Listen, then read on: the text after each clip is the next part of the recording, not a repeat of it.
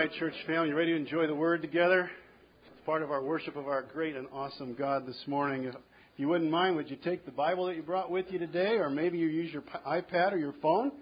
And let's turn to the epistle of 1 John, and we're going to be stepping into chapter 2 this morning. If you need a Bible, please raise your hand. We can share a copy of God's Word with you. And I would just ask as a favor, if you wouldn't mind silencing that cell phone if you haven't done that already. There is a note page in your bulletin. That will be helpful this morning, so I'd ask you to retrieve that as well. Real Christians in an Unreal World. Now, that's the title that we have given to a study series that we recently stepped into, which has us sharing verse by verse this New Testament epistle of 1 John. 1 John is essentially a handbook that the Holy Spirit has given to the church so that anyone can consult it and know how to distinguish a real Christian, a real lover and follower of the Lord Jesus from those who are not real, those who are fake followers. And in the first century world that John lived in, false teachers and fake followers of Jesus were infiltrating Jesus' church. It was getting difficult at times to distinguish the real from the unreal. And so over the course of 5 chapters, John presents numerous proofs or tests or ways to tell the fake from the real. Distill John's epistle down to its core, and he will say that you can tell the real Christian from the fake by what they believe, by how they behave, and by how they love. Those three ways. Over and over he will say in this letter that real Christians believe certain things. And they live a certain way. And they love with an unmistakable authenticity. And so we can apply those tests and apply those tests to the life of our church, to our own individual lives. In verse 5 of chapter 1, John writes these words, and this is ground that we've been over just a little bit as a refresher, a kind of way to set up those who haven't been with us maybe up to this point. John writes in verse 5, "This is the message we have heard from Him, that is, from Jesus, and proclaimed to you, that God is light, and in Him is no darkness at all. If we say we have fellowship with Him while we walk in darkness, we lie and do not practice the truth. But if we walk in the light, as He is in the light, we have fellowship with one another, and the blood of Jesus, His Son, cleanses us from all sin." We just sang about that, didn't we? The blood of Jesus. Verse 8, "If we say we have no sin, we deceive ourselves, and the truth is not in us. If we confess our sins, though, He is faithful and just to forgive us our sins and to cleanse us from all unrighteousness. If we say we have not sinned, we make Him a liar, and His word is not in us." Phony Christians, fake Christians, and false teachers were saying, hey, great news, everybody. You can be in fellowship with God, in relationship with God and Jesus, and pretty much live any way you want. You can just do that. In fact, you can even reach a place of spiritual perfection so that you don't sin anymore. How would you like that? If it was true, right? If it was true. John says, no way. In these verses, God is light. He is moral perfection. To claim to be a real Christian, but to live an ongoing life of deliberate sinful practice, that's absurd, John would say. To claim to be no longer sinning is even more absurd. And it's a deadly deception. God says we are sinners and we sin. And when we deny that, John says you actually make God out to be a liar. Very serious. Real Christians don't dismiss sin. They don't deny it. They don't defend it. Rather, they confess it. Verse 9. They confess the sin in their lives. Confession of sin is a lifelong feature of a real Christian's life.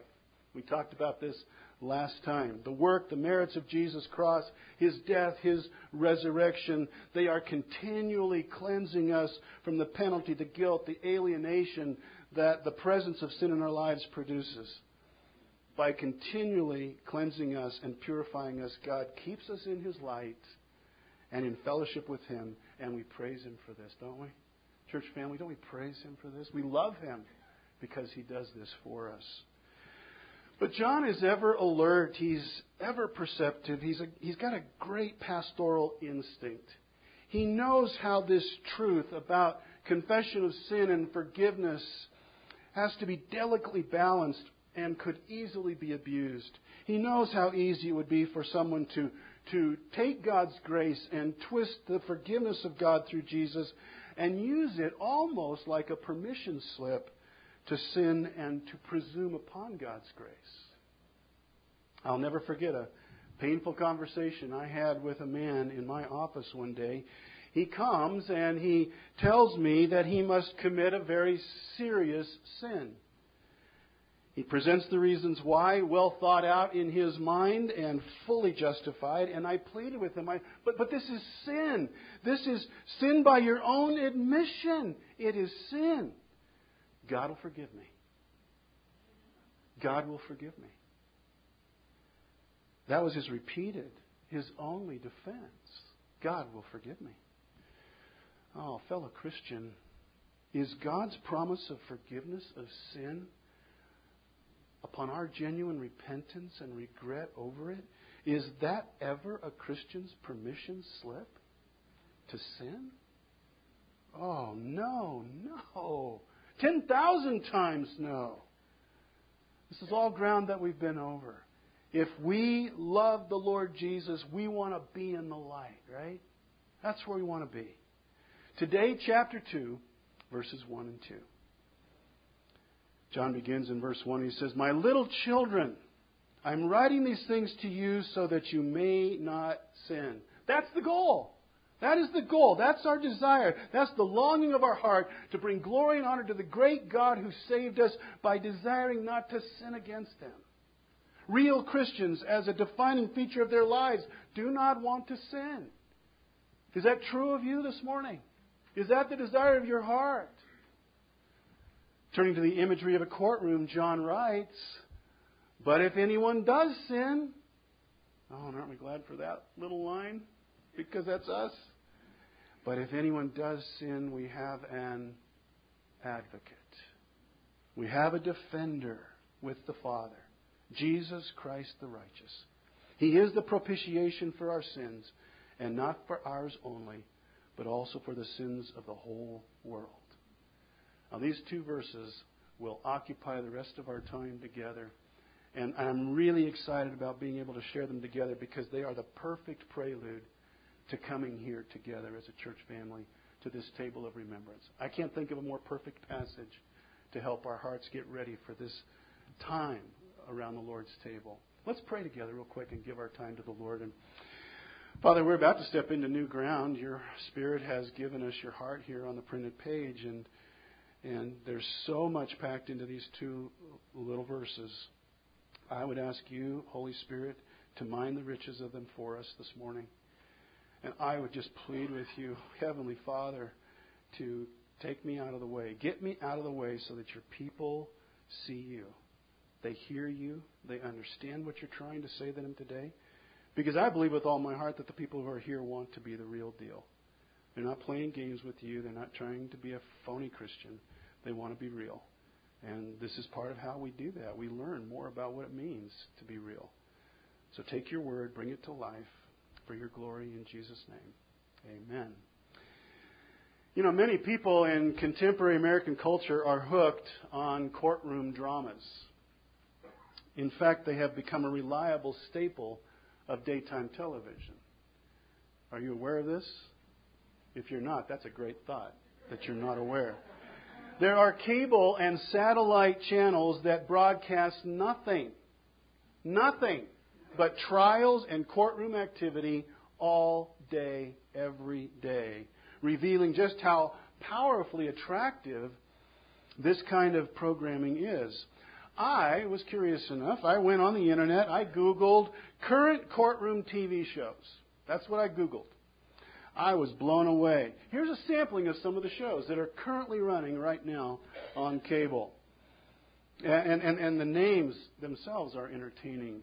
The Blame Game, Court of Current Issues, Crime and Punishment, Day Court, Due Process, Family Court, Guilty or Not Guilty, Hot Bench,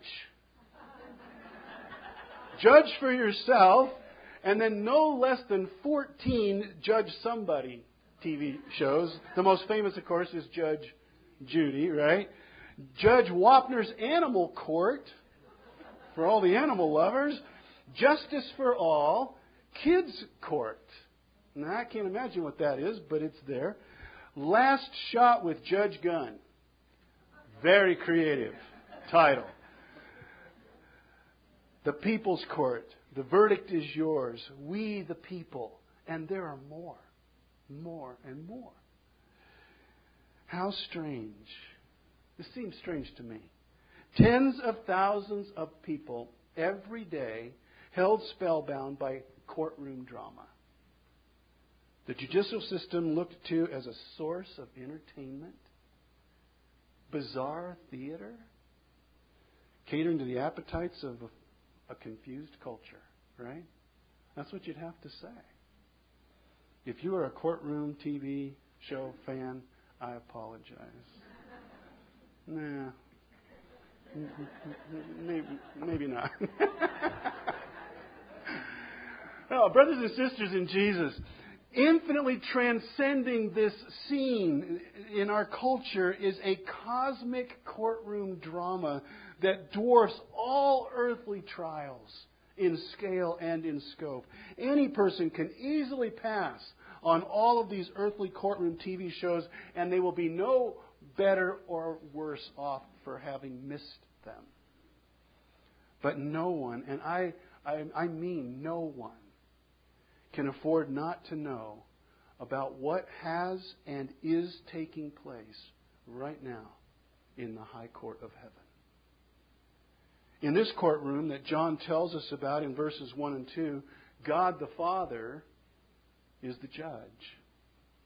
He is the holy, holy, holy, sinless, perfectly perfect, righteous one. The one that the Holy Spirit already told us in verse 5 of chapter 1 is light, and in Him there is no darkness at all. Right? He's the perfect judge. Perfect perfection, brilliant white light, sinlessness. And He sits at the bench in heaven. Satan is the accuser in this highest of all courts. Revelation 12:10 will say this. He is the accuser of our brothers, who accuses them day and night before our God. What is Satan doing right now? Well, if you are in Jesus Christ, he's bringing you before the court. He's bringing you before the bench and accusing you of all the reasons why you shouldn't be part of the kingdom of heaven. Making us the accused, right? We're the accused in this great courtroom of heaven. Every person who has ever lived on the earth, with the exception of the Lord Jesus, is on trial.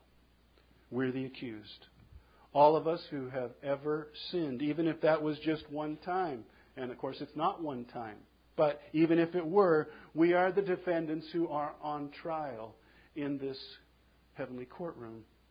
For all have sinned and fall short of the glory of God, the sinless perfection of God. We've all fallen short of that, says Romans 3:23. All those standing before heaven's bench are guilty of violating God's holy law.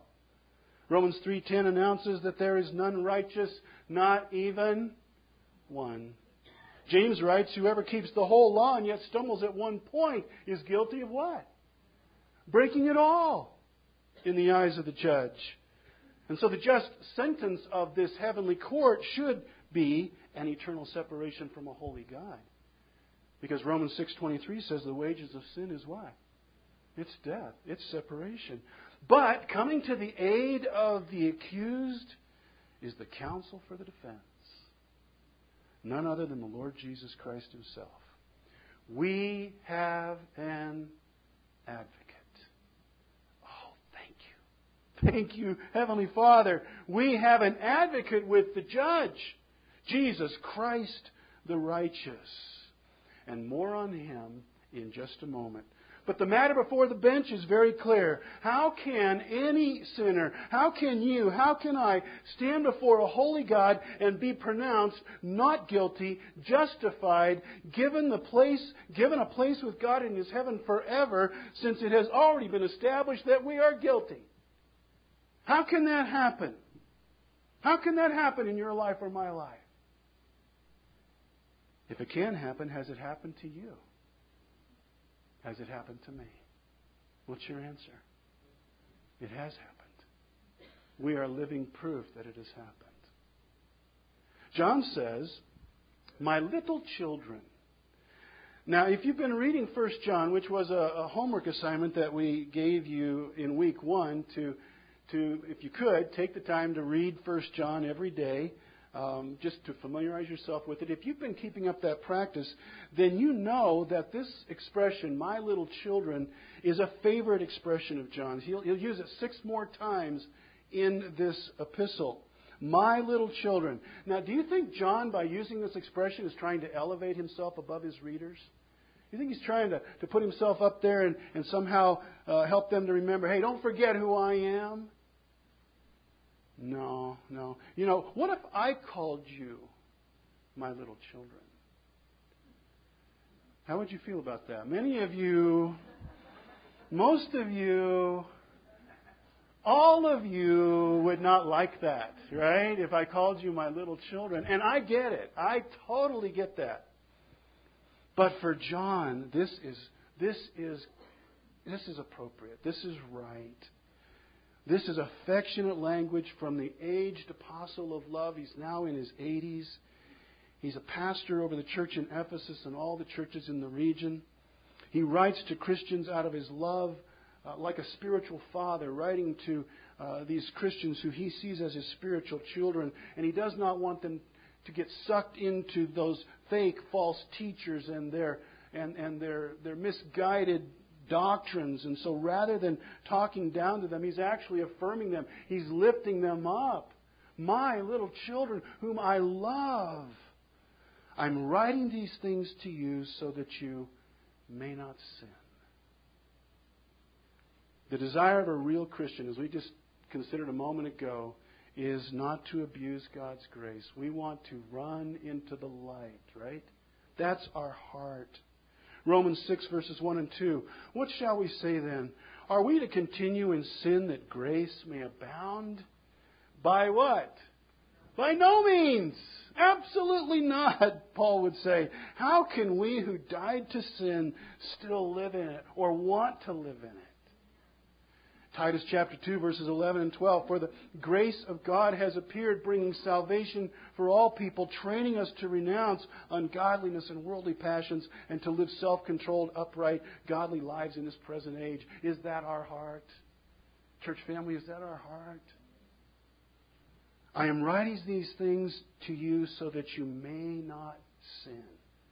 Now, if we just stopped right there, we'd kind of be in a bad way and we would leave with some really heavy hearts, I think. Because we all know very well our own ongoing personal battle with daily sin, even though we are in Jesus by saving faith, yes? We all continue to war with sin. Not sinning doesn't seem like a very realistic option. What do? Well, John would say, hey, it's not about what we do. It's about what Jesus has already done and is still doing. That's what really matters. And that brings us then to that place on your note page there in the middle that says, my divine defense attorney. Do you see that? There, we're right there. We're all together. Verse 1, my little children, I'm writing these things to you so that you may not sin. But if anyone does sin... A moment ago I said, oh, thank you for that little phrase. Though we really don't catch it in our English translations, the verb that John uses in his second use of the word sin here in verse 1 is in a form, it's in a tense that means if anyone sins, and they will. That's how you want to read that. If anyone sins, and they will. Now, he just said in the first part of the verse that our goal and our desire is to live in the not sinning light of God's truth. But he knows we can't do that. None of us can do that. Not all the time. It's not going to happen. We wish that it could, but we have that old sin nature that doesn't want to die. But if anyone sins, and they will, we have an advocate with the Father, and His name is Jesus. The word advocate is actually where all of this imagery of the courtroom, the judge, the accuser, the accused, the counsel for the defense, all these terms that I've been using, they all come out of this word, advocate. The Greek word John uses here is one of those fairly well-known Greek words. If you've traveled in church circles very much, you've heard this word. If you're fairly new to the Christian faith, it may be a brand new word for you, but it's a word that you'd want to know. It's the Greek word paraclete. You ever heard the word? Sure, you've heard this word, many of you. On your note page, it comes from combining two Greek words together. Para, which means to come alongside, and kletos, meaning to help or to encourage. And so the paraclete, or the advocate, is one who comes alongside to help. That's the large picture idea. It's also used for one who intercedes on behalf of another person when it's used in a legal context, as John is doing here. The paraclete becomes the counsel for the defense who comes to the aid of his client. In our case, he comes to the aid of the sinner. So this was a word that you'd find in the courtroom of John's day. If this word paraclete sounds familiar to you, it might be because it's the exact same word that John uses in his gospel when he tells us about Jesus promising us who? The Holy Spirit, right? On the night before the cross, Jesus says, I'm not going to leave you as orphans. I will send you the paraclete. I will send you the Holy Spirit. John chapter 14, John 16, Jesus says, I will not leave you alone. The Paraclete will come. He will help you. He will encourage you. He will comfort and He will guide you. He comes to live inside of us, doesn't He?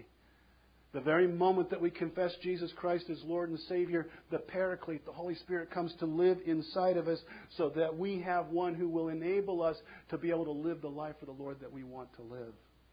The Holy Spirit is our advocate, but John is saying here that Jesus is our advocate. And you and I could not have a more perfect defense counselor to represent us in the high court of heaven than the Lord Jesus. Jesus will say this about Himself in John chapter 10, verse 31. The Father and I are one. If we put that in modern language, we would say the Father and I are on the same page. We are united in every way. That means that the heavenly judge over us is the Father of our defender. Our defense counsel. The two of them are always going to be in perfect agreement. They're going to always be one, fully united in all that they do. We couldn't hope for more, could we? In the court of heaven, than to have the Son representing us to His Father and the two being one? I love that position. And yet we get more than that, because our defense counselor, Jesus, being not only fully God, but fully human, can completely understand our ongoing struggle with sin, right? He understands that. He gets that. He knows the war that rages within us, because He lived that too. Hebrews chapter 4, verse 15. For we do not have a high priest, referring to Jesus, who is unable to sympathize with our weaknesses, but one who in every respect has been tempted as we are, yet without sin. So who better to represent us than one who lived the battle? And lived the battle so successfully that He never gave in once to sin. Who better than Jesus to represent us in the court of heaven? And then as well, Jesus has to be the most unusual defense attorney of all time, because He never tries to maintain His client's innocence. Do you notice that? He's not going to do that. As a matter of fact, He fully acknowledges that all of His clients are what? Guilty. Guilty. What kind of a defender does that? Only the perfect defender would do that. He accepts as clients only those who confess their guilt, who confess their sinful condition, their desperate need to receive forgiveness through Him as Savior and Lord. That's 1 John 1:9, isn't it? Confessing our sin. And when they do that, He becomes for them the incomparable defender who always gains acquittal. He always gains pardon for those who trust Him as their defender. Wow, we've got the perfect advocate, don't we? Perfect in every way. The Apostle Paul in Romans 8 borrows this same courtroom imagery, and here's what he says, verses 33-34. Who shall bring any charge against God's elect? It is God who justifies. He's the judge. Who is to condemn? Christ Jesus is the one who died, more than that, who was raised, who is at the right hand of God, who indeed is, what are the last three words? Interceding for us. What does that mean? That means He's our defender, right? He's our advocate. He is fighting for us in the court of heaven when we are accused. And we're guilty. But He fights for us. The Holy Spirit is telling us through Paul's pen that Jesus intercedes for us. He advocates for us before the holy bench. He comes before His Father on the basis of His own death and in the place of the sinner, which fully and forever pays sin's death penalty for us. God's holy justice is satisfied. His just nature is preserved. He didn't just look the other way with our sin. He didn't ignore it. That would be impossible for Him in His character. He can't do that. He's holy. The sin debt is paid for us in full by Jesus' death and resurrection. And on the basis of that great, glorious act by Jesus in our place, God can lavish His grace on us, forgive our sin, and grant us an eternal pardon. That's the work of the advocate. That's the work of the Lord Jesus. Has He done that work for you? Has He done that work for you, church? If you flip your note page over, Jesus is fully qualified to represent us before God, is He not? Why is He fully qualified? Because He is Jesus Christ, the righteous. The righteous. But if anyone does sin, we have an advocate with the Father, Jesus Christ, the righteous. Now, a moment ago, we read in Hebrews 4:15, we don't have a high priest who's unable to sympathize with our weaknesses, but one who in every respect has been tempted as we are, yet what? Without sin. Another word for that is righteous. There's only one person who has ever been without sin, a truly righteous one, and His name is Jesus. Only a sinless defender can rightly represent the sinner before a holy judge. So thank you, Lord Jesus. You're the righteous defender. Now remember again who's writing these words. John. Now John is not just some observer of Jesus from afar. I mean, this is one of the disciples. He's one of the guys who lived with Jesus. He was part of the inner circle. He ate with Jesus, and he saw Jesus in the day-to-day of life for more than 3 years. He would get up with Him in the morning. And he would see Him when he was tired, and he would see Jesus most notably at times when Jesus was in great distress. John was there in the Garden of Gethsemane. He saw Jesus with his own eyes, overwhelmed with emotion. He saw Jesus arrested, sent to Caiaphas' house for interrogation. Peter snapped under the weight of all of that, but not Jesus. John saw Jesus beaten, flogged, saw Him even standing there as He hung on the cross. John saw Him there. If there was ever a place for a bad attitude or anger, some other sin to be expressed, it would be when Jesus was hanging naked in total exhaustion and pain for crimes He did not commit. John was right there. And yet, in spite of his close-up perspective, John describes Jesus as the righteous one, morally perfect. No doubt John came to realize more about the person of Jesus after the resurrection, the true nature of Jesus as the man who is God. But still, it's remarkable that a true insider would say, I never saw in Jesus anything less than perfect righteousness to the law and to the will of God. But that is who Jesus is. He is sinless righteousness. And John makes sure we know that. The Apostle Peter, another insider, will write this about Jesus. He committed no sin, neither was deceit found in his mouth. Peter lived with Jesus. And this is his summary. And my life verse, if I have a life verse, it's 2 Corinthians 5:21. Great verse to memorize, by the way, if you haven't. God made him who had no sin to be sin for us, so that in him we might become the righteousness of God.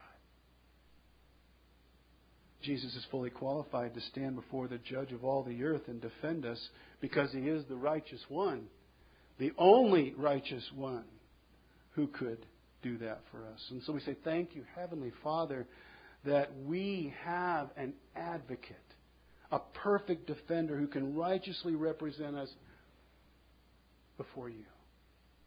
We say thank you. But John's not done. As in verse 2 he says of our defender advocate, he is the propitiation for our sins. And not for ours only, but also for the sins of the whole world. Propitiation. Propitiation.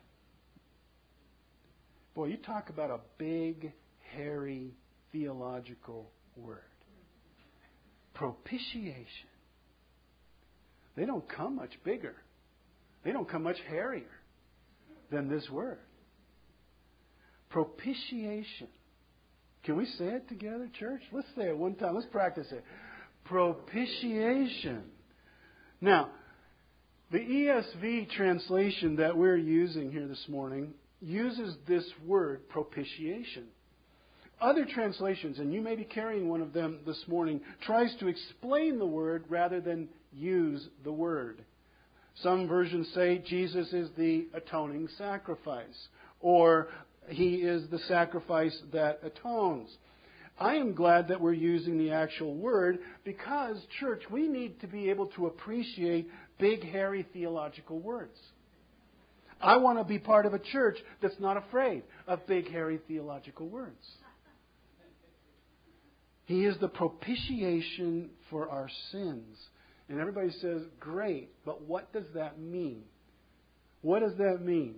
Well, propitiation is a word that has been around for a very long time. It was born in the context of things religious, and it's lived its whole existence in that context. Though it's quite an uncommon word for us today, that was not always the case. It was a rather well-known, well-understood word at one time. On your note page, it refers to an offering made to appease or satisfy or turn away the wrath of God towards sin and the sinner and replace his wrath with favor. Now that's a rather long definition. But this is how John is using this word. For centuries before John's time, propitiation described an offering that a pagan worshiper would bring to his or her God, God with a small g, in order to hopefully turn away the wrath of their God and induce their God to pour out kindness. You would bring an offering to turn away the anger of your God and cause your God to do good stuff for you.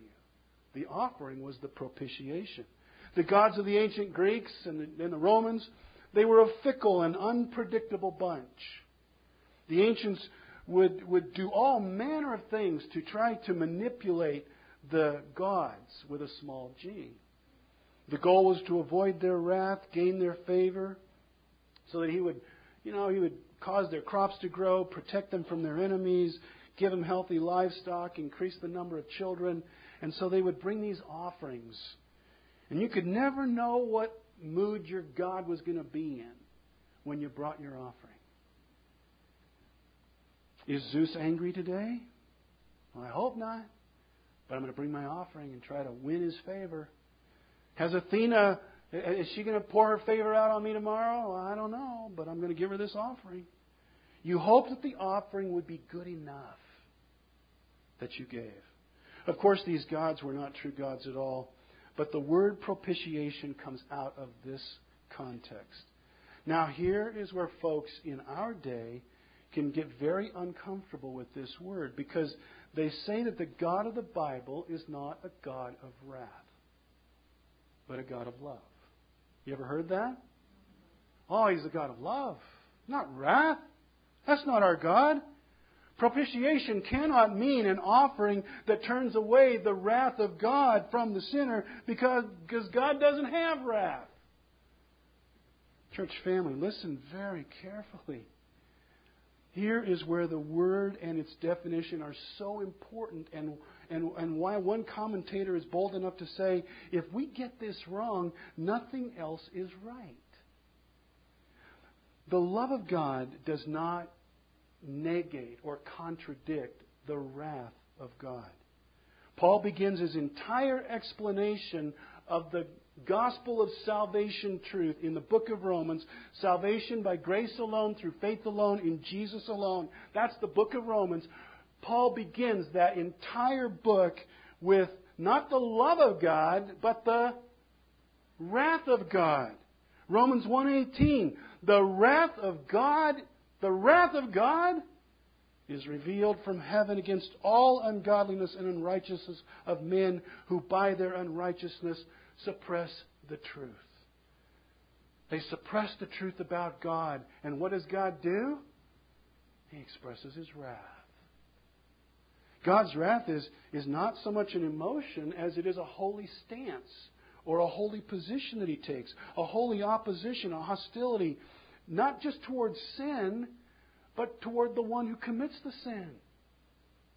Look again at verse 18. God's wrath is directed at people who by their sin defy His truth. God doesn't consign sin to hell. He consigns sinners, right? His wrath is directed at the sinner who ignores Jesus. God's love for sinners, we got to say it, begins with His commitment to His glory. Commitment to His own nature and character as a holy, holy, holy God who hates darkness. To really understand propitiation, we have to have a biblical fear of the wrath of God against sin and against those who commit it. If we don't, we really don't understand sin very well, brothers and sisters. We really don't understand God very well. If God holds a holy wrath against sin, and we have all sinned, what do we obviously need? We need somehow for that wrath to be turned away. Right? That's what we need. We need that wrath to be turned away, and we need favor. That it is even a possibility is extraordinary beyond all measure. How do we comprehend it? Well, John says He is the propitiation for our sins. He. Who's He? Jesus. Jesus is the propitiation. He's the offering that turns God's wrath into favor towards us. How do we know that? Well, from passages like these. 1 Peter 3:18. For Christ also suffered once for sins, the righteous for the unrighteous, that He might what? Bring us to God. He's the offering that brings us to God. Or how about Romans 3:25? Whom God put forward as a propitiation by His blood to be received by faith. This was to show God's righteousness. And 1 John 4:10. And this is love. Not that we have loved God, but that He loved us and sent His Son to be the propitiation for our sins. Jesus' death in our place as our substitute was the satisfying offering to God that turned away His wrath and brought us His favor. Jesus is our propitiation. And brothers and sisters, here's where the one true God is so different from all those other gods through the centuries, through the millennia, all those gods with a small g that man makes for himself. Those gods are fickle, they're unpredictable, there's no way to know if the offering is enough. But here's the truth. We don't make the offering that turns away God's wrath. We don't do that. You don't do that. I don't do that. God Himself makes the offering that turns away His own wrath. Here is the glory and wonder of the gospel and the cross. The one who died for us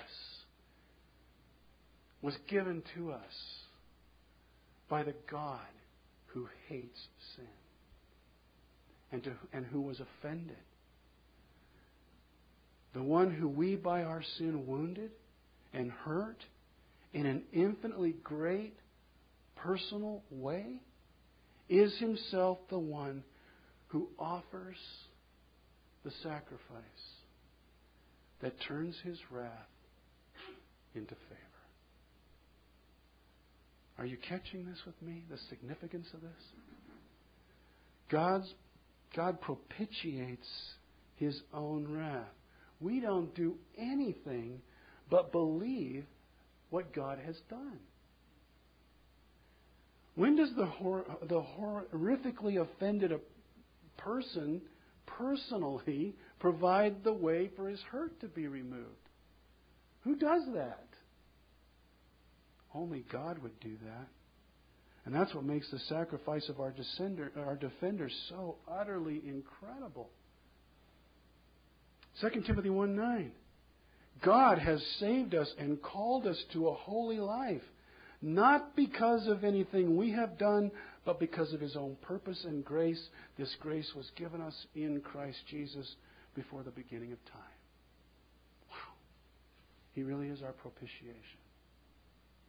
God releases His love, lavishes His love on us, not because of anything that we've done, not because of any offering we have brought, but because of everything that Jesus has done and everything that He brings. We will never fully appreciate the love of God for us until we comprehend in some measure the wrath of God that was poured out on Jesus, our advocate. You agree? Again, 4:10 of 1 John, in this is love. Not that we have loved God, but that He loved us and sent His Son to be the propitiation for our sins. And not just for ours only, but for the sins of the whole world. That's the last part of verse 2. Sadly, this last phrase has been seized upon by many and turned into a dangerous false doctrine. The doctrine of unlimited atonement and universal salvation for all. There are people who want to take that phrase and turn it into that. But it is no such thing. To make it that would be to tear the heart of faith out of biblical Christianity. Right? It is by grace you have been saved through faith in the Lord Jesus. Universal salvation, that has no place in biblical Christianity. Without faith, it is impossible to do what? To please God. Without faith in Jesus.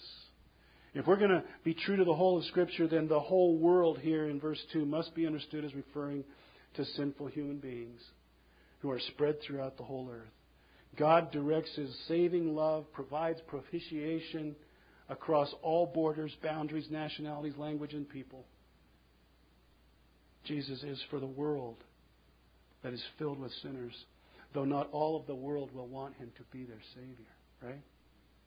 Yeah. For everyone who will believe in simple faith that Jesus alone is their divine attorney, their fully qualified, righteous advocate, their perfect propitiation, they can know with full conviction that in the court of heaven they have been pronounced justified, forgiven, not guilty, made righteous before the holy judge. Real Christians, says the Holy Spirit through John's pen, believe these things. Brother, sister, do you believe these things? This truth is what we are about to celebrate as we come to the table. All that we've shared meets us here at the communion table. Would you bow your head with me as we prepare our hearts for that?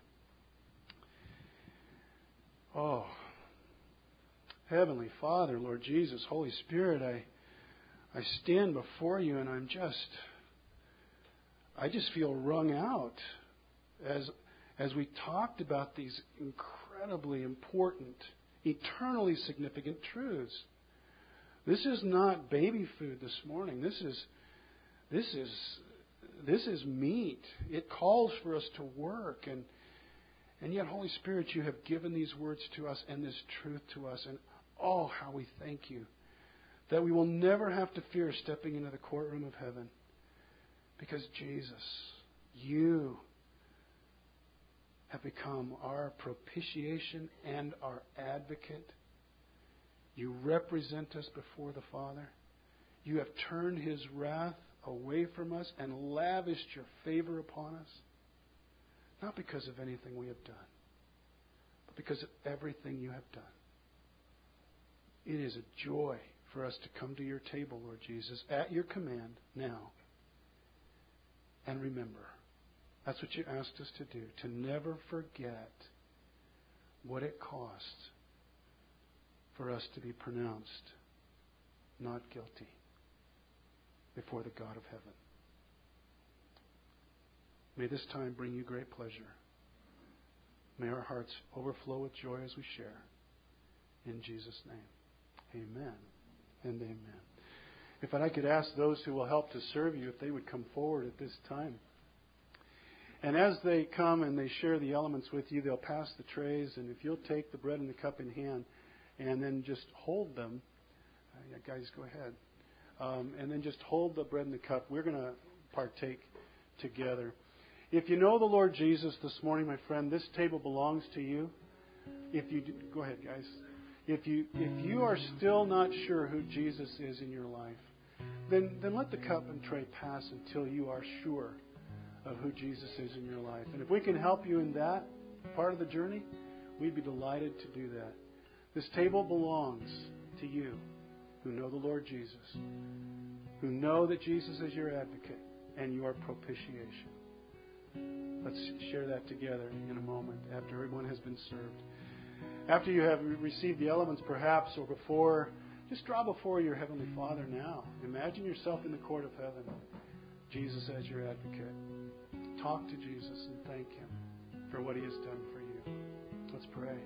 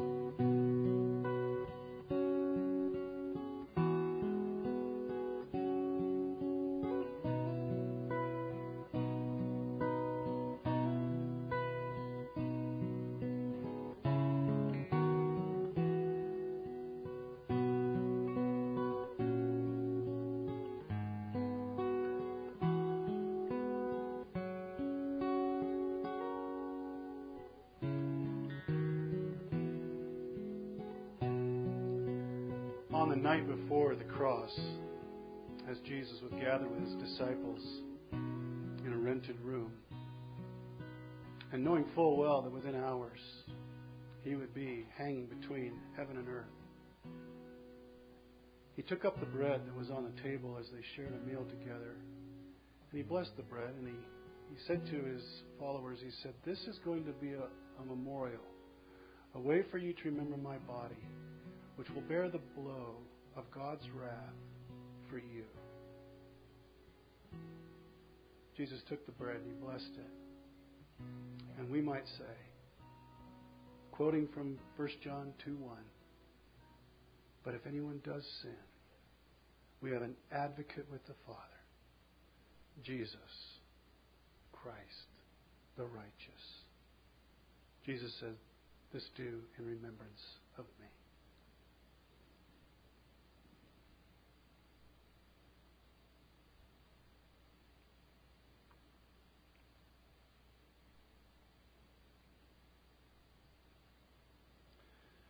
Jesus took the cup that was also on the table. He blessed it. He passed it amongst his disciples and said, "This will be a memorial for you as well, a way for you to remember my blood poured out as the atoning sacrifice for your sin."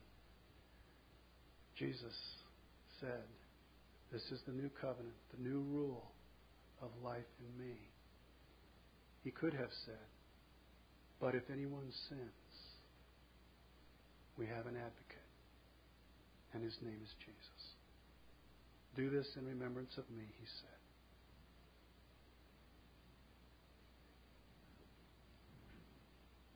What do we say?